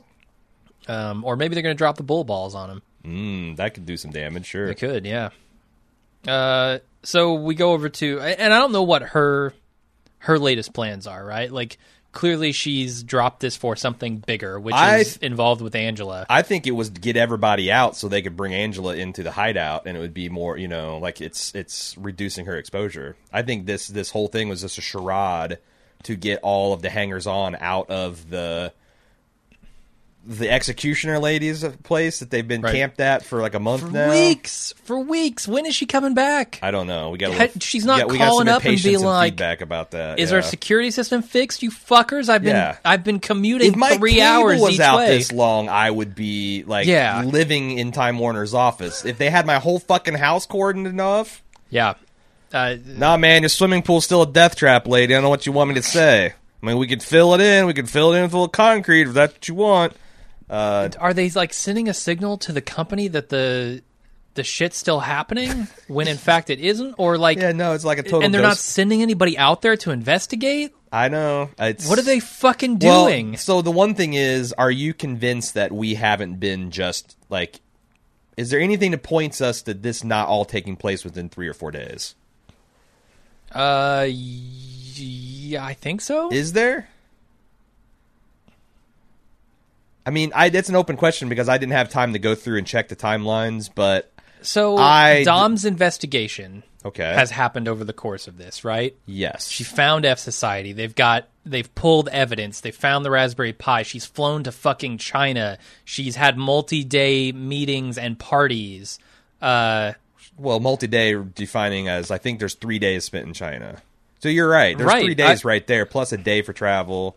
And that's not even including her investigation into the headquarters and finding Romero and all that investigation. Like, yeah, it's been weeks. Okay. It's been weeks now.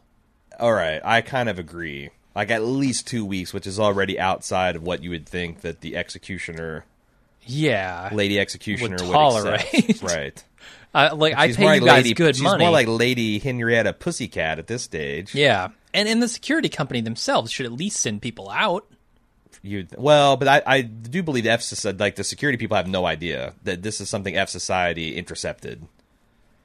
Like when she called the phone to complain, she was talking to F Society operatives. Okay, right.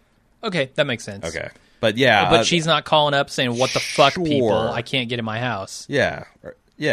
Or is her phone still? Is she just still going? Like every call goes to Darlene, and Darlene's being like, "Yeah, we're working on it. Still fucked." I mean, that's what I'm I saying. guess so. Like, you would think that she would stop by her house at some point and do some of her own investigation. Who knows? Right. Who knows? I'm not sure if this is a real problem yet, but we got some grumbling and feedback, so it sounds like it's starting to be. All right, let's move on. Elliot works with RT to get access to the encrypted database. Elliot wants to know what's on the site, so RT covertly gives him access, and then Elliot looks around the site and finds drugs, weapons, and people for sale. He's not happy. Kind of disappointed that there wasn't a real Tor site. They go to a .onion site. But it's not like people have investigated, in and the there's real world, actually right. not a real No. Tor site that you could go to. No, there's not.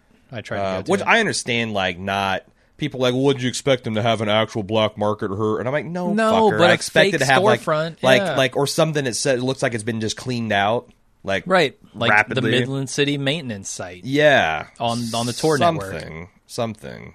Right. Yeah, I was surprised by that. But there is an Easter egg in here. The Dread Pirate Roberts login that he uses. Founder of the Silk Road, Yeah, that's the handle that the guy who made the Silk Road which is a very entertaining tale. The Yeah. whole rise and fall of the Silk Road, something I followed with a lot of interest because at the time I was really interested in Bitcoin and this Right. darknet had just started, and I was just kind of like watching from a popcorn perspective. And oh boy, did it deliver! Yeah. There was fake hitman contracts and FBI stings and millions of dollars of encrypted currency just vanishing and being confiscated, and it's crazy. Yeah, and we talked about this last week. I guess we correctly predicted that it would be something like that. For people who weren't listening last week or didn't know, the Silk Road is basically an underground black market site where drugs were sold. I think even there's a Silk Road too. It's shut down now. I think it got shut down by the FBI. Yeah. I'm- Shut down Silk Road, but they can't shut down Pirate Bay. Like, the damnedest, they try their hardest, and it just can't get shut down. Well, to be fair, the Pirate Bay's worst thing they traffic in is, shitty Yeah, Hollywood movies. copyrighted materials. Right. Like, you get human slavery and hitman contracts and drugs involved, and people start paying attention. Sure. But that's the bottom line is this is a fairly accurate depiction of what you can find in the darknet. It's Yes. pretty bad stuff, as you'd expect. Like, yes, there are Chinese dissidents and North Korean freedom fighters and the gamut of that. But there's also people trading child pornography and weapons and illegal contracts of all sorts. Yeah, I really started to read into with all of these encrypted networks and just a lot of the security measures that people take and that the government tries to subvert to get access to personal data and whatnot. I really started to read into this idea of value for the masses and value for the individual and the different ways that that's used, because the revolutionary art, the Chinese revolutionary art that the White Rose shows Dom earlier on, he makes that comment it has meaning both for the masses and for the individual, right? And encryption on an individual level can be a bad thing because it might be able to hide the activities of child pornographers, of weapons dealers, of all kinds of bad people. But on a mass level, it means something different. It's the only chance we have at the old school concepts of privacy and freedom, right? And even then, just barely, yeah. Because it is ultimately there are guys like Elliot out there who can do the sorts of things that Elliot does, right? And the fact that you can be compelled to give up your keys and your passwords, those aren't considered protected under the Fifth Amendment. Right, which is insane to me. Right, but if you want to avoid the needle in the hay, if you want to avoid being monitored by the giant NSA computers, your only real shot is to encrypt all of your traffic. Right. So it's a double-edged sword. Yeah. It's both good and bad in society. I thought it was interesting how Mr. Robot already is thinking this from both angles. This is a logic bomb. The question is it Ray's? Is this a test? Is this going to blow up when he finds out I snooped? Or is it my logic bomb where, this is the shit, Elliot's... I cannot abide. Our first introduction to Elliot was him shutting down a child pornographer. Right. Now you got a 17-year-olds being traded, fucking jet skis on a darknet site. That is something that he cannot abide. So, and I thought... Throughout the rest of the episode, I was thinking, oh, man, what's going to happen here? Because this revelation about Ray changes everything. It completely recontextualizes what you think of the man. Right. No matter how much you like him, he's a human trafficker. Sure. And, I'm pretty liberal when it comes to drug policy, but I have a pretty strong, you cannot sell and buy human beings. You cannot take contracts out for people's lives. Uh-huh. I definitely draw the line there. Yeah, no, I'm with you, and it's interesting because he says in 2 minutes at a terminal I could take down Ray, and he's actually been at Ray's terminal. All of this stuff has happened from Ray's own computer, right? So he could actually get the FBI. While he's doing this FBI hacking stuff, he could also. Well, while we're talking about it, what on the scale of likely to get the fuck out of here, where do you measure up the popular theory that the end game here is Elliot's going to hack Ray's kidney dialysis machine to kill him? Well, I was going with the idea that he could implicate Ray in the FBI hack. Certainly. And it originated from his terminal. That's a fact, right? Which Ray doesn't know, right? And he used some. You might say he used Ray's own login information if you want to talk about this caretaker thing. Sure. He could implicate Ray in the FBI hacks as well and bring him down that way. So, I don't know what you're on about here. Someone said just the fact that we've prominently got to see Ray using his dialysis machine, and it's a piece of technology, presumably the embedded logic circuits that Mr. Robot can hack his phone to hack his kidney dialysis. I don't find it plausible, just because are they connected in any way? Well, who the fuck knows? Does dialysis machine have a wireless network of any kind? Do FBI's agents' phones connect to any random Wi-Fi? And that shit has maybe a serial port. Maybe, if you're lucky. Well, so I thought the theory was actually kind of interesting, but then I looked up, and dying from failing kidneys takes weeks. And it's you would notice your skin color changing, you getting progressively tired. Yeah. You would probably go to the doctor within a few days and be like, what the fuck? And they'd come out and look at your machine and oh, it's not. And then people are like, well, what if he replaces the blah, blah, blah with poison? I'm like, well, that's not a hack. that's just straight up poisoning. Right. So, like, that's no longer kind of a Mr. Robot thing to do. What if the dialysis machine was programmed to remove all his blood? Take the blood, don't put any back in. It's what do you call that? What's the desiccator? Okay. Turn Ray into beef jerky. Uh-huh. I don't find that very plausible. I don't either.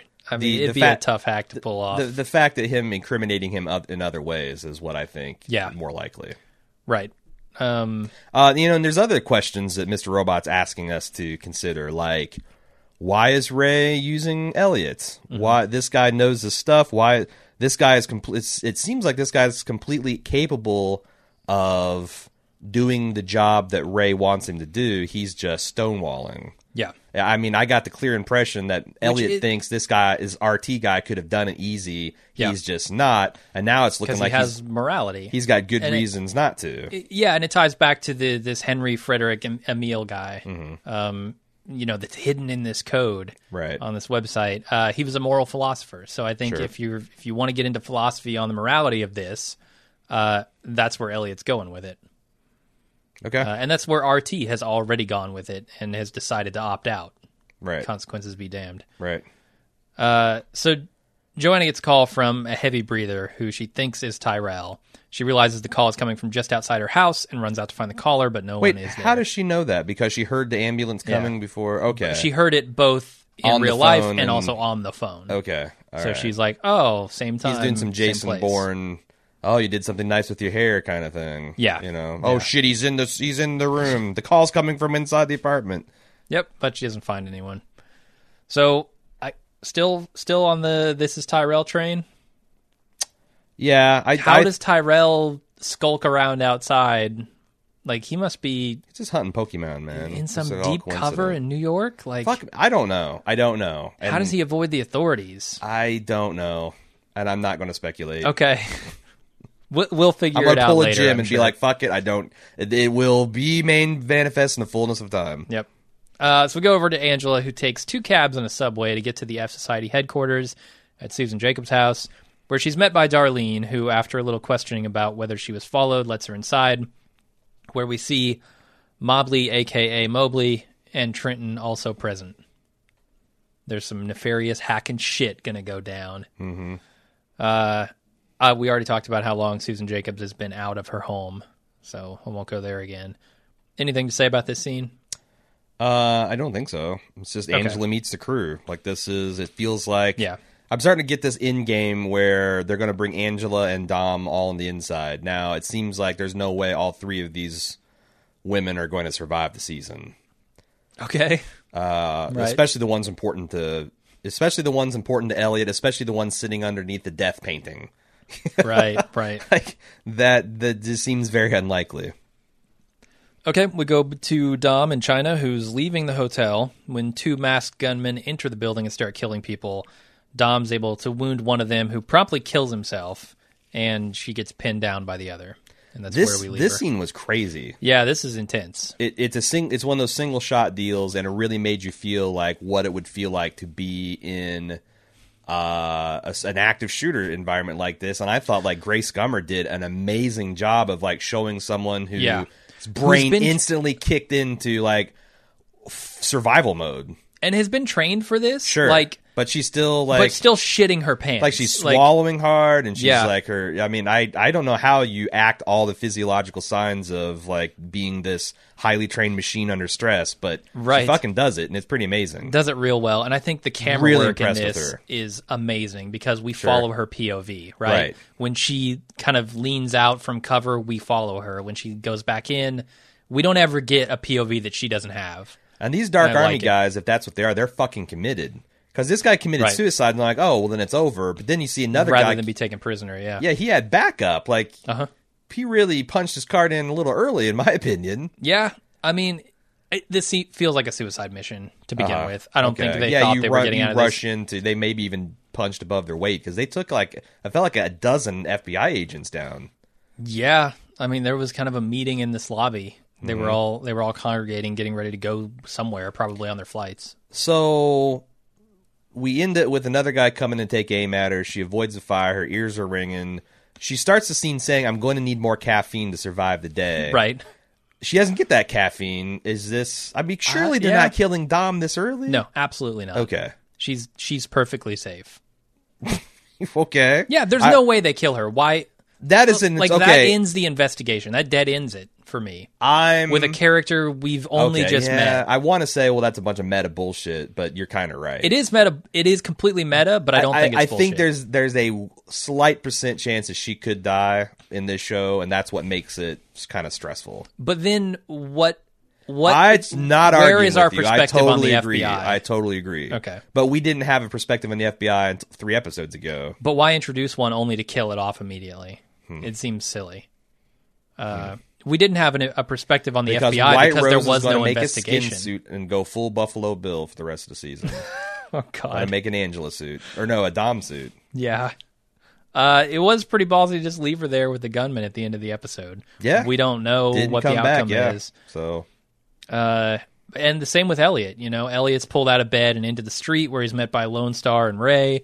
Apparently, RT confessed to showing Elliot the site, and they beat Elliot for it. And this continues the trend of explicitly making connections between Elliot and Dom. Mm-hmm. The fact that they're both sleepless, the fact that they're uncomfortable about the people they are, and conflicted about their mission, and now they're left in Right. equal amounts of jeopardy at the end of the episode. Yeah.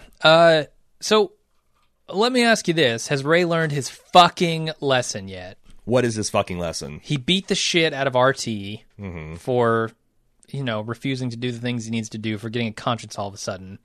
Elliot sees the site. He's not just going to beat the shit out of Elliot, right? I mean, you got to kill people at some point. Otherwise, your secret gets out. I mean, Yeah. it's silly. It's fucking silly if they just try to beat Elliot here into submission, because it didn't work with RT. But I think, And you're running the a difference- goddamn the criminal empire. The difference is, if this is a mental institution and Elliot's inside of it, this might be the reason Elliot was selected, because Ray feels like he has more control. Like, Elliot Okay. got beat up All right, because he that's started fair. shit with the other mental patients, and one of them popped off on him. Is RT dead? I think RT's dead. Okay. Because I'm with you. My theory is RT is not, because we saw him at his home. Right.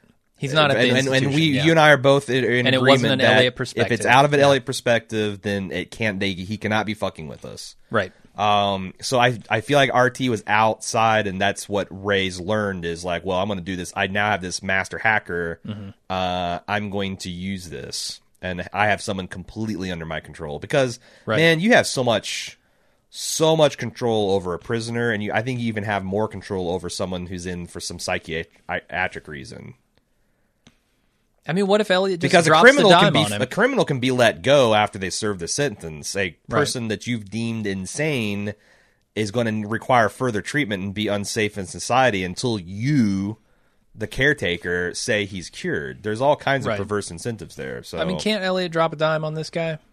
Can't he, provide enough evidence to just crack the fucking case wide certainly, open? but he can't just and be burn like, this guy? he can't just go to the cops and say this guy beat me up. No. And also, But he could say this guy's running an illicit drug and porn ring. But from a hacker like Elliot, who's also got mental illness in an institution, you're going to need super duper convincing evidence. He can give them all of that. He's got all of the information. Couldn't Ray say he planted it? And how, isn't that an absolute defense? Look at me. I work You at gave this... him access to your terminal in order for him to plant it? I guess, maybe. I mean, did Fred give him he's access angry. to the air conditioner? Or did... I guess there's some level of plausible, he's angry at me and wants to get back at me for some unknown reason. But Yeah, and I just feel like there's a lot of angles for them to work plausibly if they want to here. okay. I don't think this is going to be as easy as Elliot collecting a bunch of information on a thumb drive and burning Ray, especially if the mental institution theory is true. Ultimately, does Ray need Elliot at this point anymore? That's a good question. Because if he does, I could see him not killing him. But here's the thing about the Darknet is I feel like that you're going to be...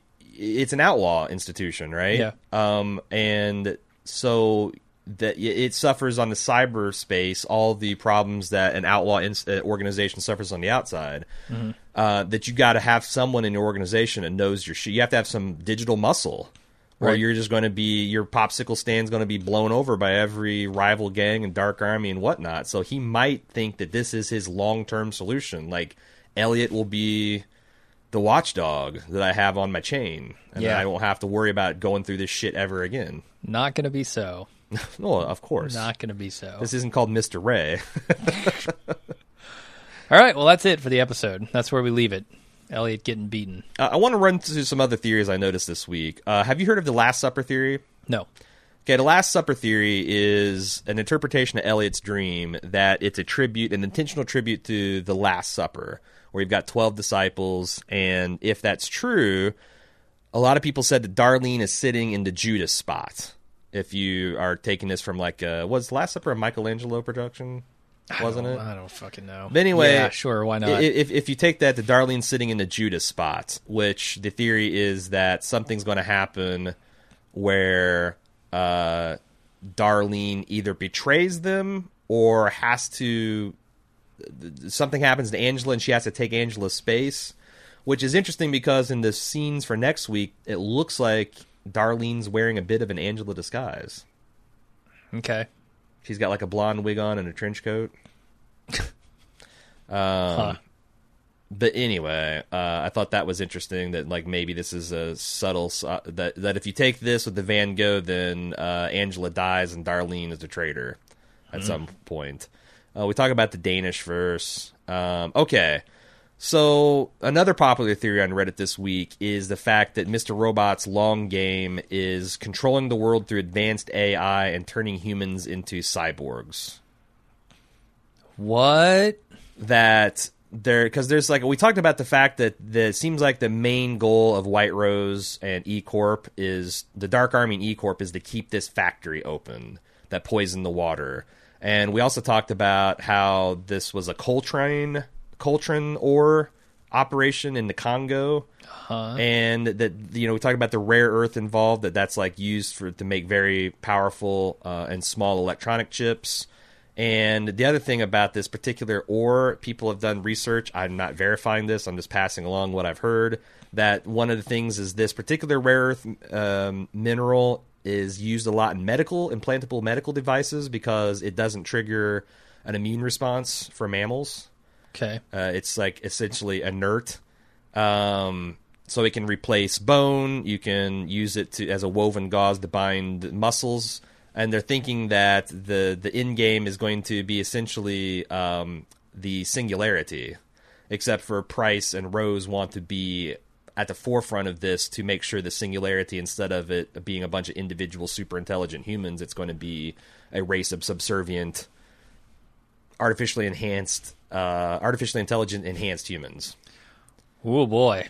So this really... is really early going, but that seems the most plausible of the end goals, because if you already own the world from It seems more plausible than implementing your own cryptocurrency and owning the world economic. Well, it's another. It's so situation. Yes, but it's another. Like, it's a further goal towards, like, I think that might be the goal for this year, but like the overall arc, I feel like it's got to be something grander.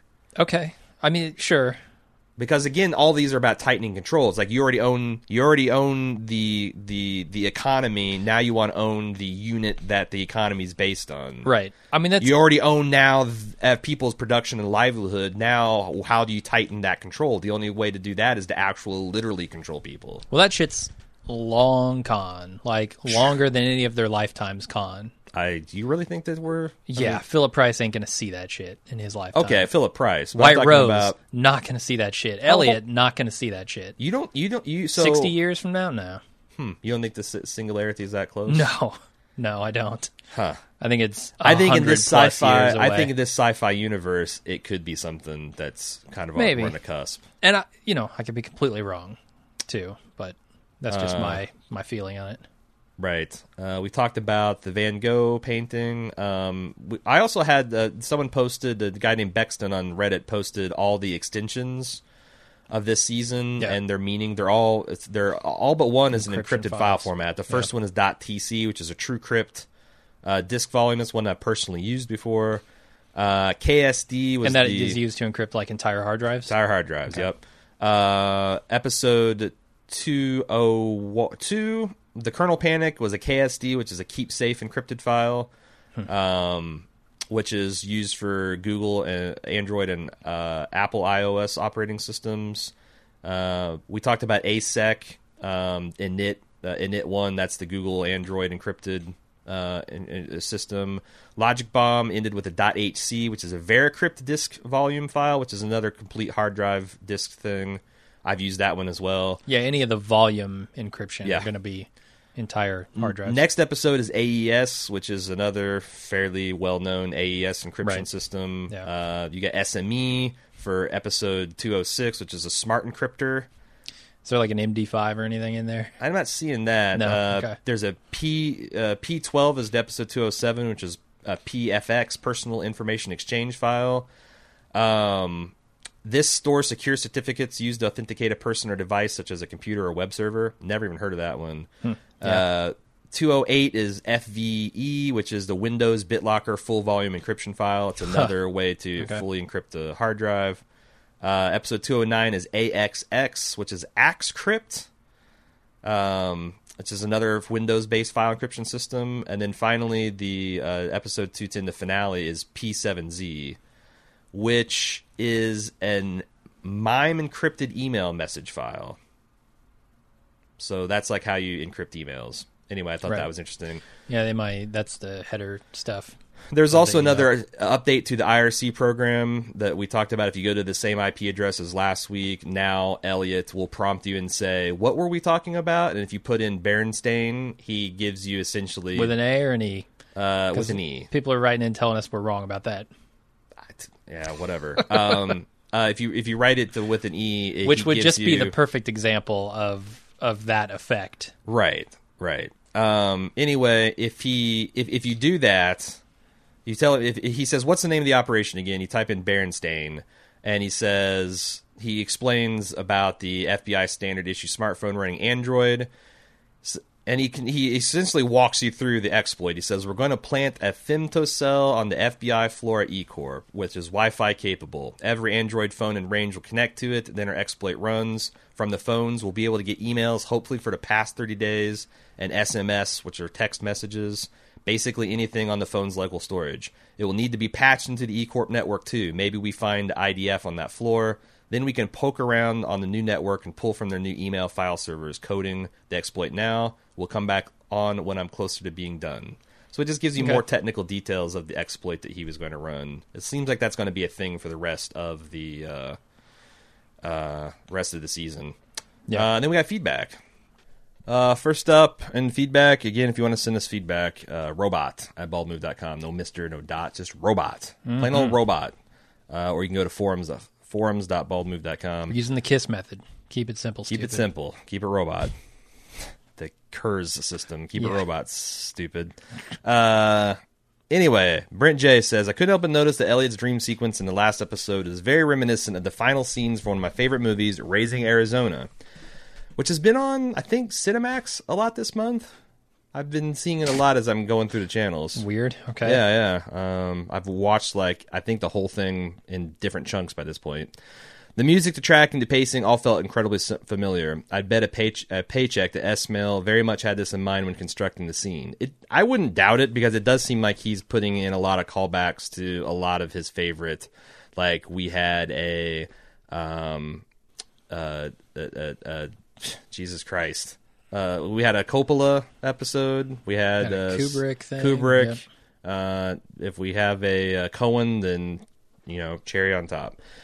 Another fun tidbit, the restaurant where Angela has the fancy dinner is called Fidelio. This is also the password entered to enter the Mask, Orgy, and Eyes Wide Shut. So, yeah, I forgot absolutely. about that. Shane Bowman PM'd me like that right after we got done recording the podcast. With the Lolita references and just the Kubrickian kind of style, lots of references. He asked, Brent, what do you think about the excess of references? Is it still cute, or has it gotten a little gross at this point? I'm on the former end. He's still finding it cute. Yeah, me too. I think they're subtle enough to not be annoying. And that's the thing. Like I said many times in Mad Men, I don't think it's valid to complain about these buried references as being too cute or on the nose, because if you get them, then great. If you don't get them, then you can discover them on the internet. I don't see how they detract from one's enjoyment. Now, I think there's a point where you can layer it on too much as distracting, but that's the point. Right, like, if you're like, what the fuck is, if it becomes like a Family Guy episode, then we can talk. Yeah. But like, if they keep it to Mad Men levels or Mr. Robot, where they're essentially rewarding the casually smart or reasonably well-educated fan that has a broad, that went to college or paid attention in literature class in high school, then sure, why not? Plus, I like shows like this because I only get like half the references. Like the Van Gogh painting, never heard of it. Never heard of his suicide painting theory, and that's cool stuff. So, John Sham says, "Have you guys watched live and caught the end of? Have you guys ever watched Mr. Robot live and caught the end of Suits? It's like a bad soap opera trying so hard to be Mad Men and failing so miserably. Oh, I can't imagine God. this and Mr. Robot attracting any of the same audience. If I was Sam Esmail, I'd be super pissed that this was my lead-in. It must have an impact on the ratings." It's not only the lead in, it's the lead out as well. Really? At least on the USA Network I was watching when I went to Colorado. Uh-huh.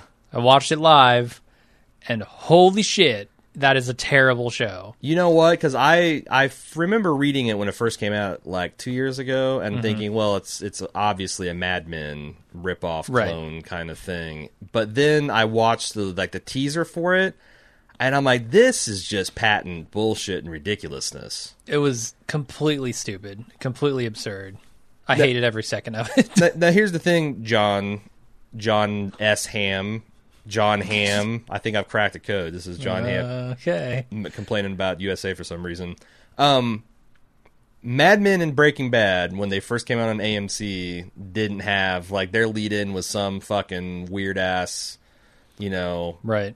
North by Northwest or whatever. Like, it didn't have any kind of lead-in. So when you are a loss leader boutique kind of show trying to up the game of the network, you have to swim uphill, and there's a lot of doom and gloom about the ratings, but if USA is trying to do what we think they're trying to do, they probably are thrilled with getting a 1 million share and 3 million same week downloads and views and pirates and stuff, because that's exactly what they're trying to do. Like, if It's about reputation, not numbers at this point. Sure. Hopefully for them, if they're playing their cards right. Because Mad Men and Breaking Bad in their second seasons were also dog piss Jones. Right.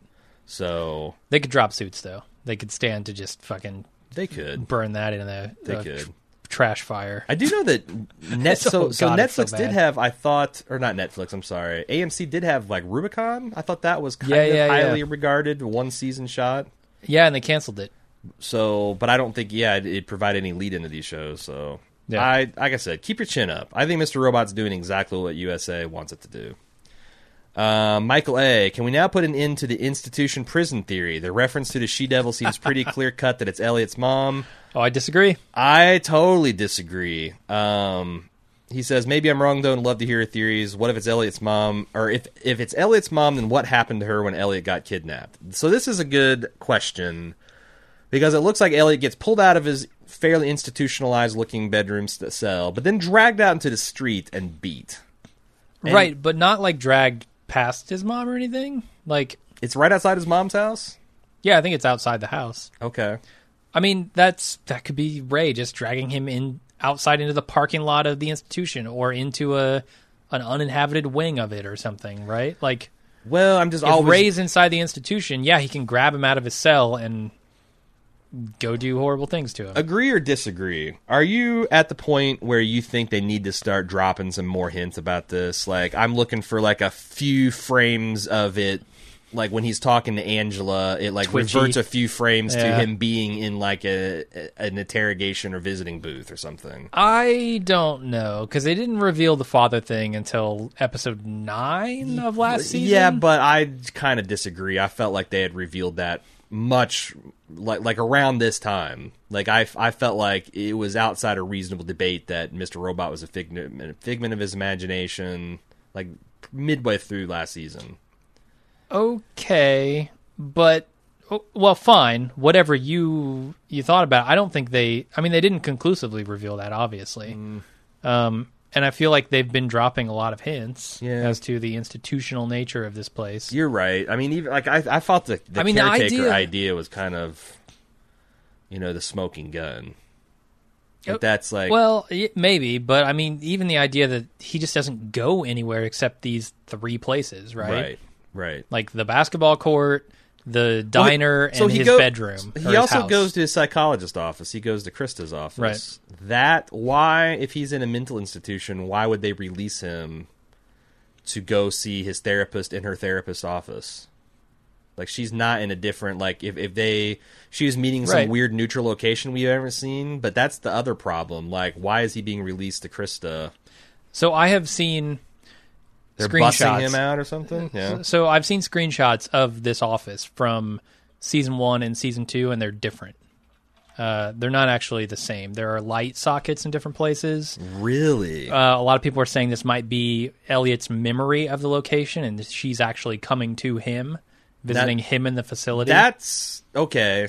And you can go on Reddit and check these out. Yeah. I do think that they're being deliberately deceitful because it sure looks like, to my casual eyes, Krista's office. It's got the same lighting, the same windows. It does, but it's clearly smaller. It's like Isn't the same couch. I mean, you're right. You're playing with an unreliable misremembering narrative. little details. Right. So, like, it could be that she's coming to him. Okay. I don't know. All right, because that's the biggest problem, and if that's addressed even a little bit, it makes me feel a little bit better about the mental institution theory. I'm not going to call it the prison theory anymore because I don't see it. I don't see it fitting the prison concept at this point.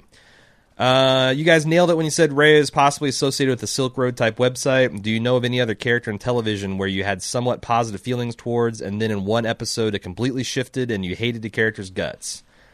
I despise Ray now. I fucking hate him. Hopefully Elliot's torture won't last more than a few episodes and he'll destroy the group somehow. So one episode completely shifting? Boy, it didn't happen in a single episode for me with Ray. Like, he starts paying guys to beat people, running an obviously nefarious website.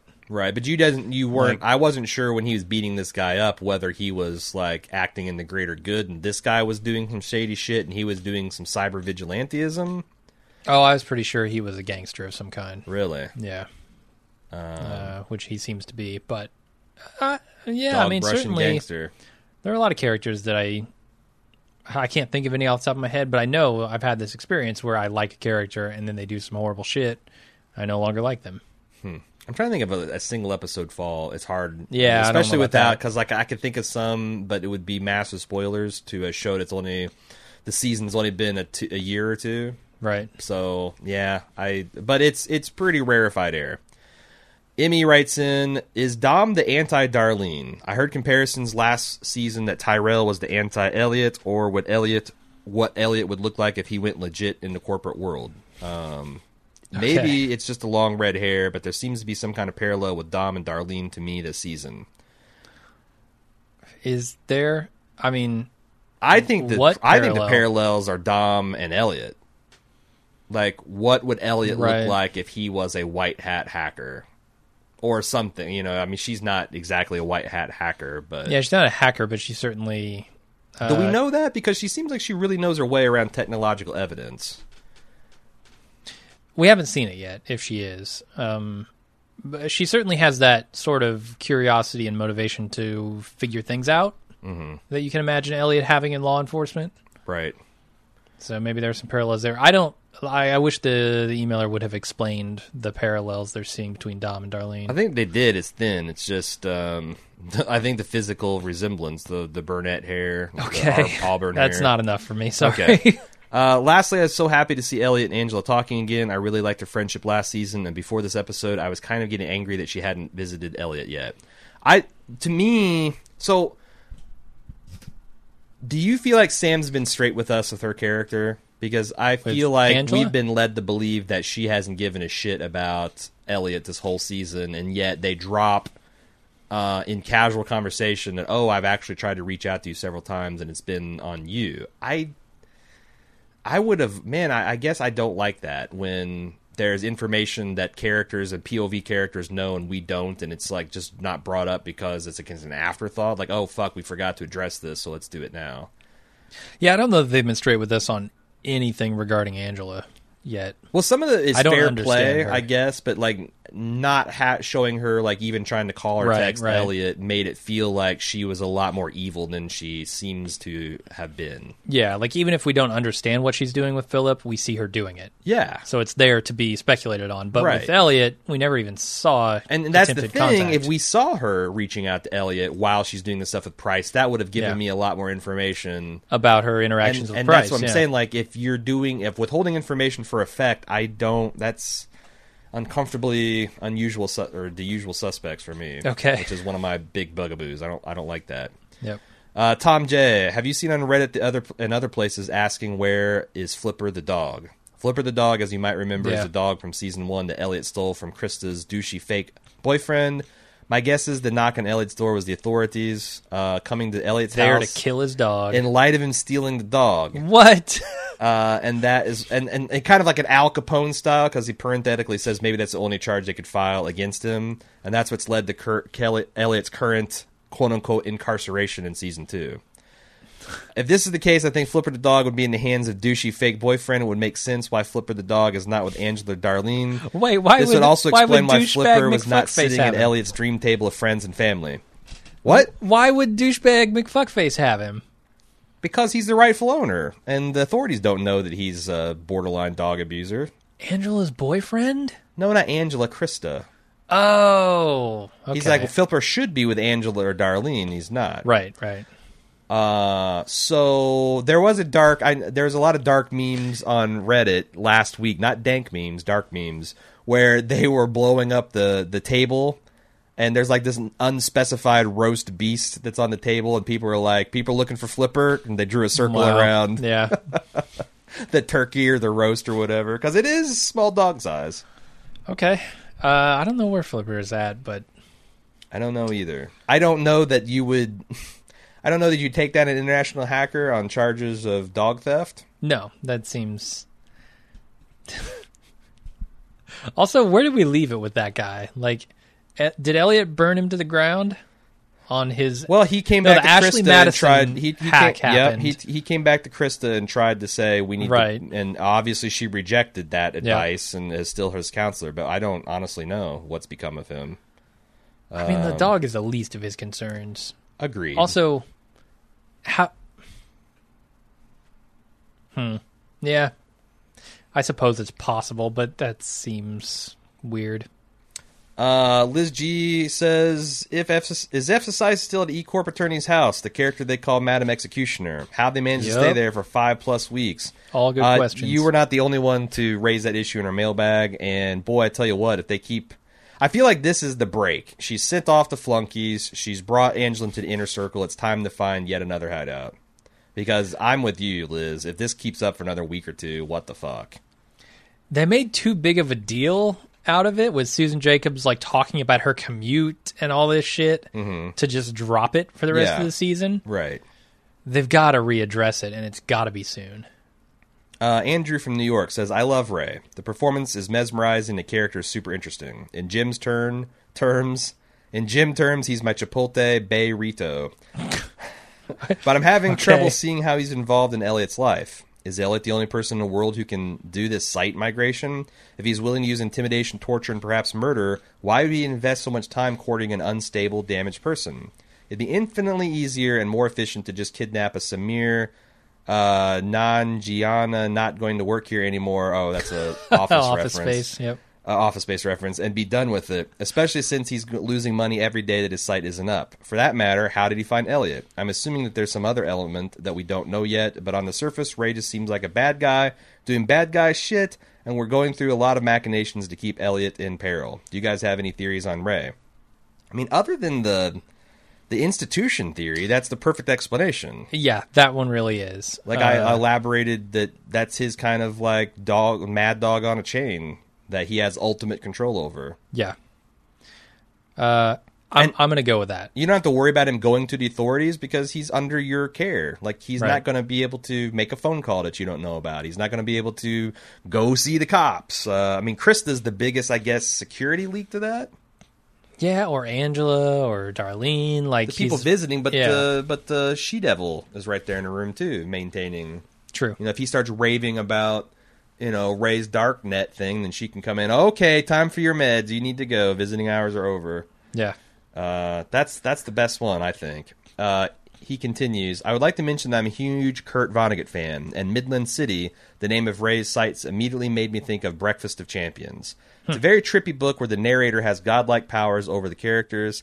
There's a lot of themes of free will control being an illusion, but the more obvious references can be made to Vonnegut's theory that people are all robots. The narrator explains that Kilgore Trout, a writer within the book's universe, is visiting Midland City, where he delivers his book to another character. The fictional book is titled Now It Can Be Told. Vonnegut writes, the premise of the book was this. Life was an experiment by the creator of the universe, who wanted to test a new sort of creature he was thinking of introducing into the universe. It was a creature with the ability to make up its own mind. All the other creatures were fully programmable robots. Okay. This is This another... ties into your advanced E-coin, AI, Dark Army, Android. singularity theory. Yeah. Yeah. Okay. Huh. I don't know. I think season 2 might be the E-coin, but if we're looking Yeah. for hints of where the overall arc, it could go into real weird Philip Dick Like kind of sci-fi directions. level Yeah. stuff, which Yeah.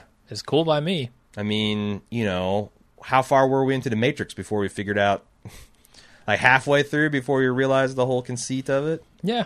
Like, you know, if last season was truly just a prologue, Right. then, you know, who knows how weird this could get. Like, you could get some real Scanner Darkly type really weird shit going on. I'm fine with that. Yeah, me too.